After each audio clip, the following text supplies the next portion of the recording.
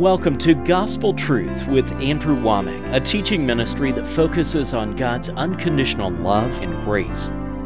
Jesus forgave us of all sin, past, present, and even future sin.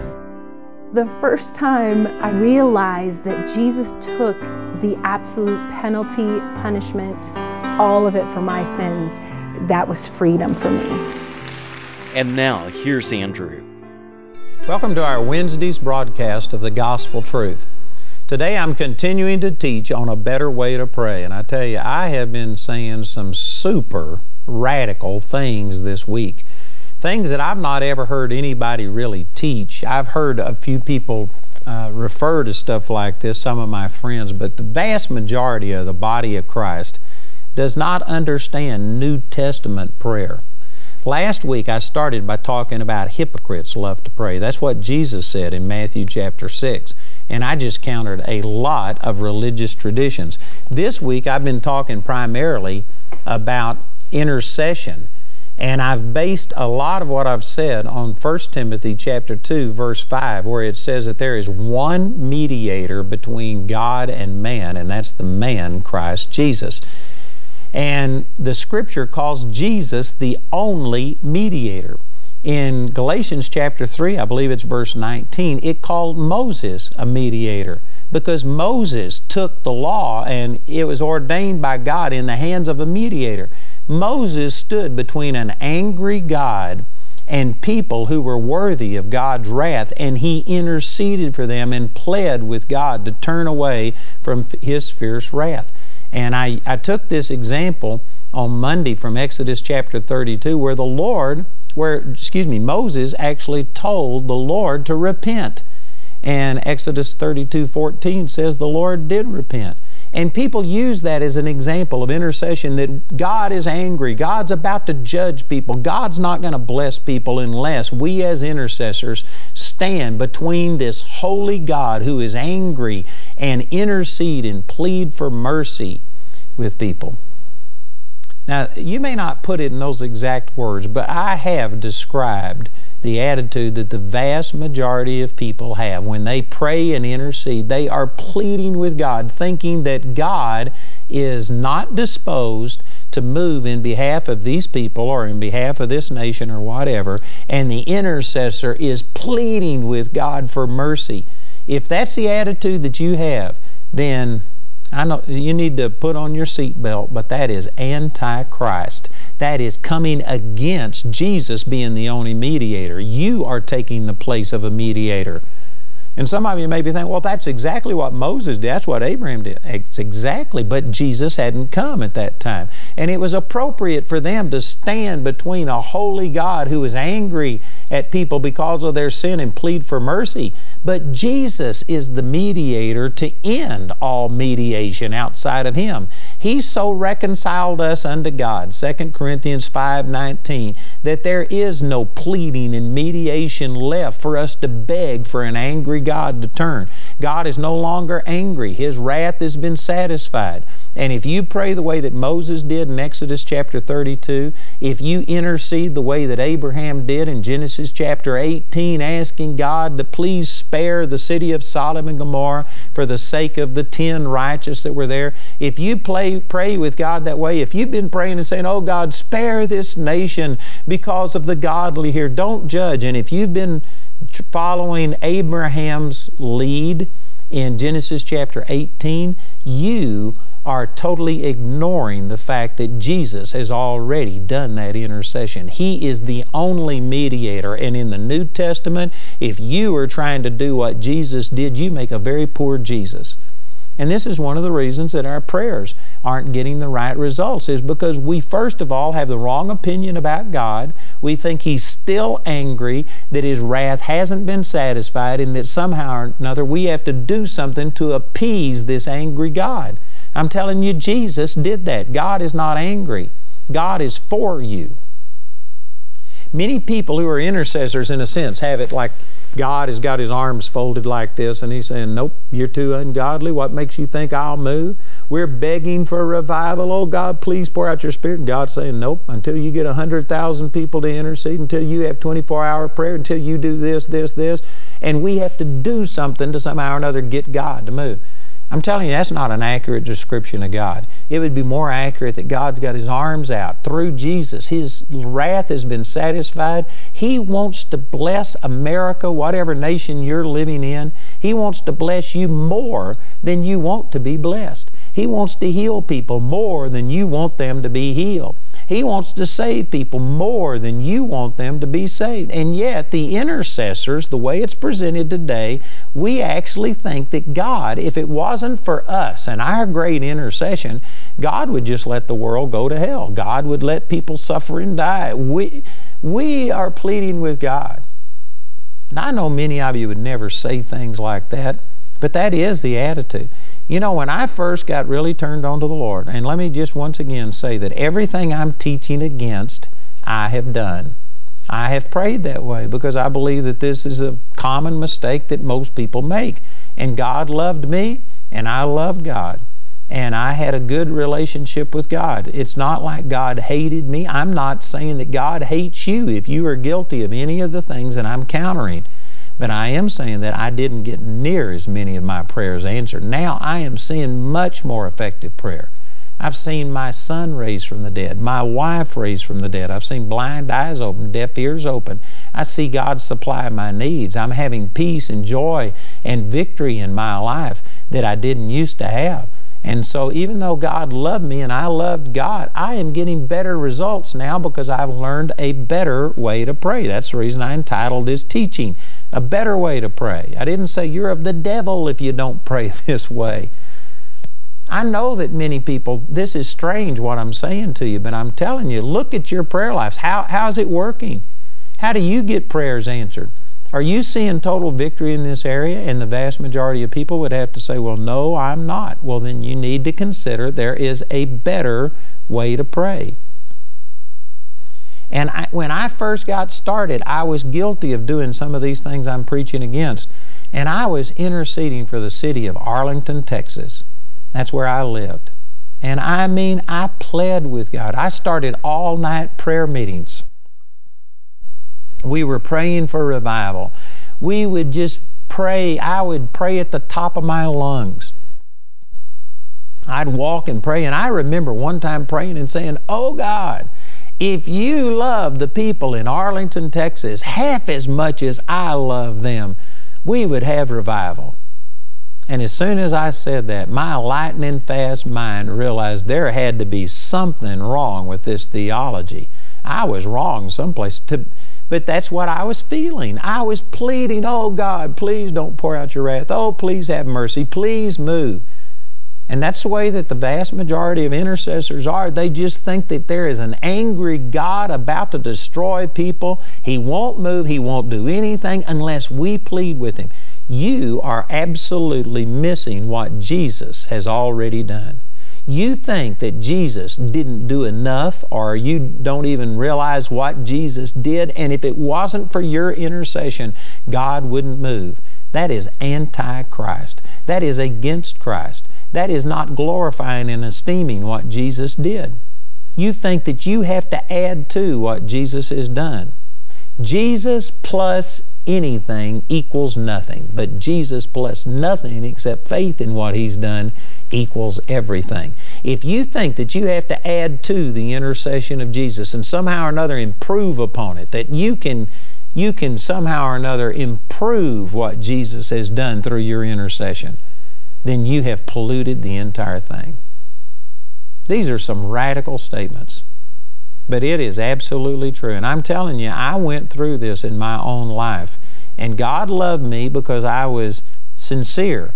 It was in ignorance that I was doing this. I was just following the model that I'd been taught. I would take these Old Testament examples and didn't have enough knowledge of the Word to understand that Jesus changed everything, the way we approach God, the way we receive things. And so because I was sincere and my heart was right, God blessed me to a degree. But I'm telling you, now that I've understood this, now that I pray according to the New Testament pattern, I get much better results than what I used to. And I'm just telling you that the vast majority of people watching this program are still praying, modeling Old Testament things. So I've already used Abraham, I've used Moses as an example. Here's another example in Numbers chapter 16. I won't take time to relate this whole story, but in the first part of this chapter, Korah, Dathan, and Abiram were priests, and they came out against Moses, and they said, Moses, you're taking too much upon yourself. We're also priests. We're also serving God. We ought to have more leadership and more authority. You've made yourself this person who is just, you've exalted yourself, and they came out against his authority and wanted him to release some of his authority over the nation of Israel to them. Well, Moses tried to work with them, and he says, all right, let's go before God and see who God wants to recommend. He says, tomorrow you come and you bring your censers, and we will offer prayer, and the one that God accepts, we will let God show who's supposed to be in authority. Well, they didn't even honor him by showing up. They snubbed him. They said, we aren't following any of your instructions, and they just totally ignored what Moses said. And Moses got mad.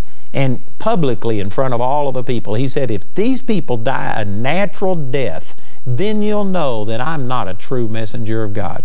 But if something brand new happens that has never happened before, and if the earth opens up and swallows them into the pit, then you'll know that I'm God's man. And immediately the earth opened up and swallowed them, and then it closed upon them.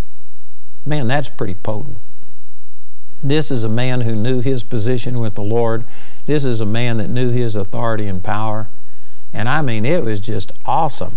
But look at the results of this. It says in Numbers chapter 16 and verse 41, but on the morrow, all the congregation of the children of Israel murmured against Moses and against Aaron, saying, you have killed the people of the Lord. Now, these people probably didn't believe that Korah, Dathan, and Abiram were right, but nonetheless, they said, you've killed them.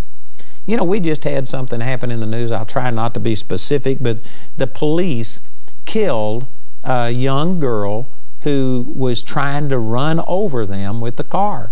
And people are second guessing and saying this is police brutality and stuff, and she didn't have a weapon. Well, she had a car. A car is a pretty good weapon, and she tried to kill these police, and I don't know all the details, so there may be something to it that I don't know. But just on the surface, people get mad and say, how dare you do that? Well, what was this girl doing out? 16-year-old girl driving a stolen car, resisting arrest, trying to kill the policeman. What was she doing out at 3 o'clock in the morning? And people are sitting there and saying, you shouldn't have done this. Maybe she was wrong. I actually heard one person that called in and said, well, anybody who steals a car, and if they see the police try and stop them, they're going to panic and do something. And in a sense, they were saying that, you know what? You need to understand how thieves think, and you need to give them mercy and not do this. I'm telling you, it was wrong what they did, and it may not have been the best response, but I'm telling you that similar to Moses here, maybe Moses shouldn't have lost his temper. Maybe he shouldn't have said, let the earth open up and swallow them. Maybe a lot of things, but nonetheless, these people were saying, regardless of what Korah, Dathan, and Abiram did, you killed the people of the Lord. And they came out against him and murmured against him. And in verse 42 it says, it came to pass when the congregation was gathered against Moses and against Aaron, that they looked towards the tabernacle of the congregation, and behold, the cloud covered it. And the glory of the Lord appeared, and Moses and Aaron came before the tabernacle of the congregation. And the Lord spake unto Moses, saying, get you up from among this congregation, that I may consume them as in a moment. And they fell upon their faces. If you were with me on, I think it was either Monday or Tuesday's broadcast, Monday I think, when I used Exodus chapter 32, and the Lord said, Moses, leave me alone, that my wrath may wax hot. And I talked about that this really showed the graciousness and the goodness of God, that He would even honor a person and what they have to say in their intercession. Well, here He is again doing the exact same thing. He says, get up from among this congregation, that I may consume them. In other words, Moses and Aaron, God honored them, and He wouldn't release His wrath as long as they were standing there, lest they get hurt. And in verse 46, Moses knew what was happening. And so in verse 46 it says, Moses said unto Aaron, take a censer and put fire therein from off the altar, and put on incense, and go quickly unto the congregation, and make an atonement for them, for there is wrath gone out from before the Lord. and the plague has begun. And Aaron took as Moses commanded and ran into the midst of the congregation, and behold, the plague was begun among the people, and he put on incense and made an atonement for the people. You know, I won't go into a lot of detail, but this incense was from off this altar that was right before the holy place, the Holy of Holies, and it symbolized prayer. And so taking this incense, it was the sweet odors of this incense that went up before God. That symbolized prayer. What it symbolized, he took the prayer that was ascending before God, put it in a censer, and he ran.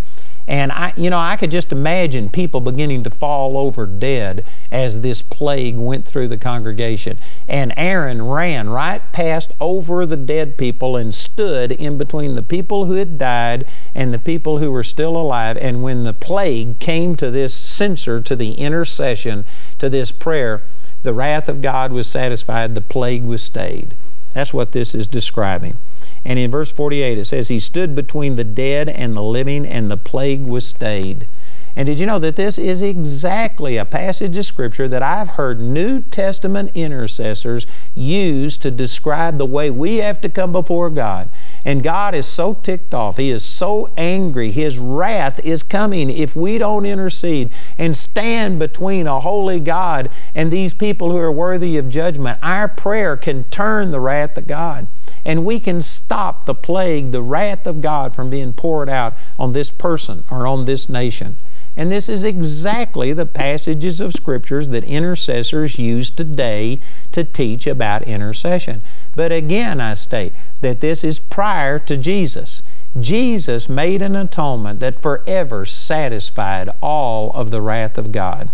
And God is not mad. His wrath has been satisfied. It says 2 Corinthians chapter 5 verse 19 that we have been reconciled unto God, made friendly again, brought back into harmony through the death of the Lord Jesus Christ. He is not angry. He is not going to destroy this nation. He is not going to punish you. You as an intercessor do not have to stand there and plead with God. And if you take the approach that Moses and Aaron took right here, you are anti-Christ. You are not understanding what Jesus has done. You are trying to take the place of Jesus as the mediator. I'm telling you, in the New Testament, you do not pray this way. There is a different way to approach God. There is a better way to pray. And I know that what I'm saying is just absolutely shocking, overwhelming some people. You just can't believe I'm saying this. This is so clear in Scripture. The way that they prayed right here was appropriate for them because there had not been an atonement made. They offered sacrifices and animals, sheep and bulls and goats. But those things, it says in Hebrews, were only symbolic. They weren't the real deal. But Jesus is the real deal. Jesus was the Lamb of God that took away the sins of the world. And He wasn't just a propitiation and atoning sacrifice for our sins, but He was also the sacrifice for the sins of the whole world. God's wrath has been satisfied. All of God's wrath has been drawn towards Jesus. And God is not angry at you or at this nation or at anybody. Am I saying that He just changed His standards, that now He's not against things that He used to be for? No, God never changes. He's still the same. But He put the wrath of everyone upon Jesus. Not only from Jesus and backwards, He put the wrath against your sin and my sin that was off in the future at the time Jesus died, nearly 2,000 years in the future. And God has placed all of our wrath as individuals and as nations upon Jesus. And Jesus has paid for the sins of the whole world. And God is no longer angry, and we do not need to come before God as if He is angry and about to judge people. That is not understanding what Jesus has done for us. And if we plead and pray and do things the way that Moses and Aaron did here in Numbers chapter 16, you would be against Jesus. You are acting as if He hadn't come. In Numbers 16, Jesus hadn't come. The atonement hadn't been made, and they were appropriate to intercede this way, and it saved lives. It says that there was 14,700 people that died in this plague before Aaron was able to go and take the censer and stand in between the living and the dead. What Aaron did saved lives. But if you pray this way, and if you stand there and say, oh God, don't pour out your wrath. Oh God, have mercy. Oh God, if you love this nation half as much as I do, we would have revival. If you pray that way today, you are anti-Christ. You are ignoring what Jesus has done. You are elevating yourself to the position of a mediator, an intercessor that is doing what Jesus has already done. There is still intercession in the New Testament, but it is not trying to get God to do something. It is taking what God has already done through Jesus and simply enforcing it. You take your authority as a believer and you speak against the powers of darkness. You speak against the god of this world who has blinded the mind of people lest they believe and be converted, and the Lord saves them. And you just take your authority and you enforce what Jesus has done. The New Testament intercessor is not a beggar, not a pleader, not somebody who is petitioning God for mercy, but somebody who believes that Jesus did all of that. Jesus obtained the favor of God, and now we stand in Christ Jesus and simply enforce what Jesus has already done. He still needs to flow through people. There's many, many scriptures that go along with this, but you know, it says that He is able to do exceeding abundantly above all we ask or think, according to the power that works in us. He doesn't just do it for us. It doesn't happen automatically without our cooperation. We have to believe to receive. If we doubt, we do without. You do have to cooperate. But instead of begging God and pleading as if Jesus hasn't obtained everything that we already need, we just take what Jesus has done and say, thank you, Father. Thank you that you have already paid for the sins of this nation. Thank you that you aren't pouring your wrath out. Thank you for your mercy. Thank you that according to Romans chapter 2, verse 4, it's the goodness of God that leads men to repentance. Thank you that your Spirit is moving in this land. Thank you that you are not destroying this nation. And then you turn on the devil, and Satan, I bind these demonic spirits who are trying to subvert God's plan for this nation, for this person, for this individual. You pray and you speak forth the Word of God. And through your words, death and life are in the power of your tongue, Proverbs 18:21. And as you speak forth life and speak forth the blessing of God and speak forth what Jesus has purchased, then it begins to start becoming manifest in people's lives. We do need to intercede for people, but not begging God. Jesus has already provided. The wrath of God was put upon Him. He has now obtained God's favor. You do not have to beg God for mercy, plead with God to move. Trust what Jesus did. Stand on Jesus' shoulders. Stand on what He has done. And instead, just enforce the victory that Jesus has won. And you will get infinitely better results praying that way. There is a better way to pray. I tell you, what I've said here is just radical.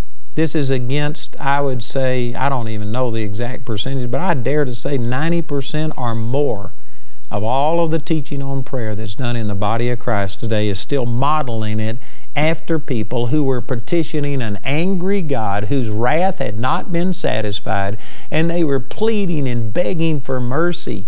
All of that has been obtained through Jesus, and now we pray differently. There is a better way to pray.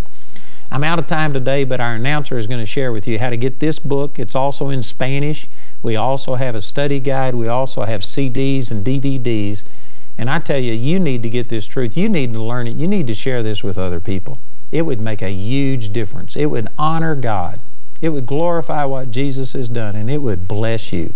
So listen to our announcer, and please call or write today. Andrew's complete teaching titled A Better Way to Pray is available as a book in either English or Spanish. Today, Andrew would like to offer this book as his free gift to you. Go to awmi.net to get your copy today. I'd like to encourage you to get this free book that we're offering on prayer. I've got other product here, study guide, DVDs, CDs, but we're offering this book to you as our gift. And I tell you, this is a powerful teaching.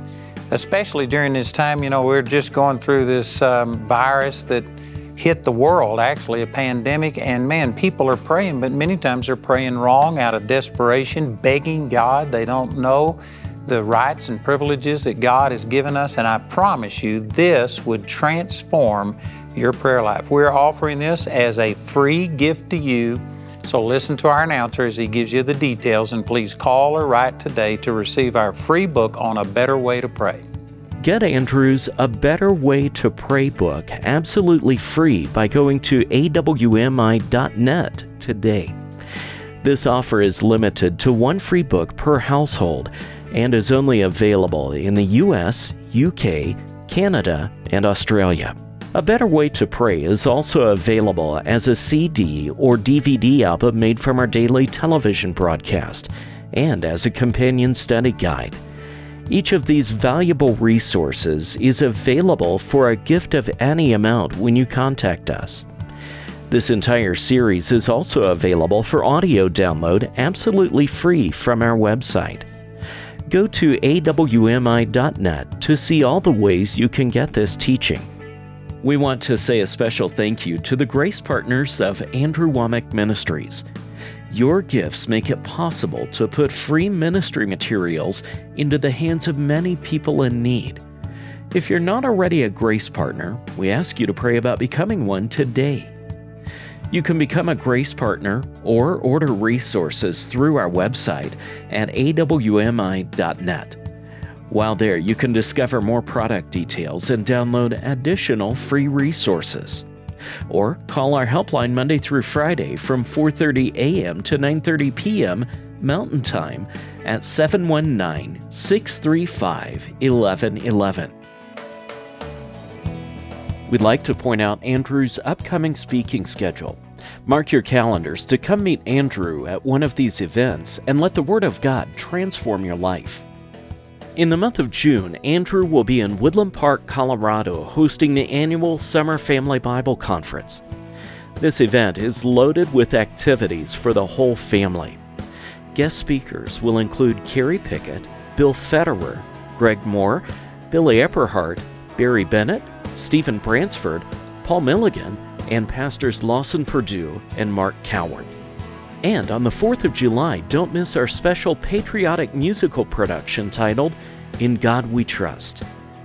In July, Andrew will be in College Park, Georgia, speaking at Creflo and Taffy Dollar's Grace Life Conference. Next, come to Woodland Park for the Kingdom Youth Conference. Speakers at this event include Ryan Edberg, Brian Head Welch, and Joseph Z, with performances by the bands Bread of Stone and Versus. Please note that Andrew will not be speaking at this event. Also in July, Andrew will be hosting a special Charis Day live stream event. Please note that the main campus in Woodland Park will not be open to guests. This event will take place only at participating Charis Extension campuses worldwide. Lastly, join Andrew in Chicago for a Gospel Truth Conference with guest speaker Pastor Dwayne Sheriff. And in August, Andrew will be in Woodland Park, Colorado, hosting our annual Healing is Here conference. For more details on Andrew's next meeting in your area, visit our website at awmi.net.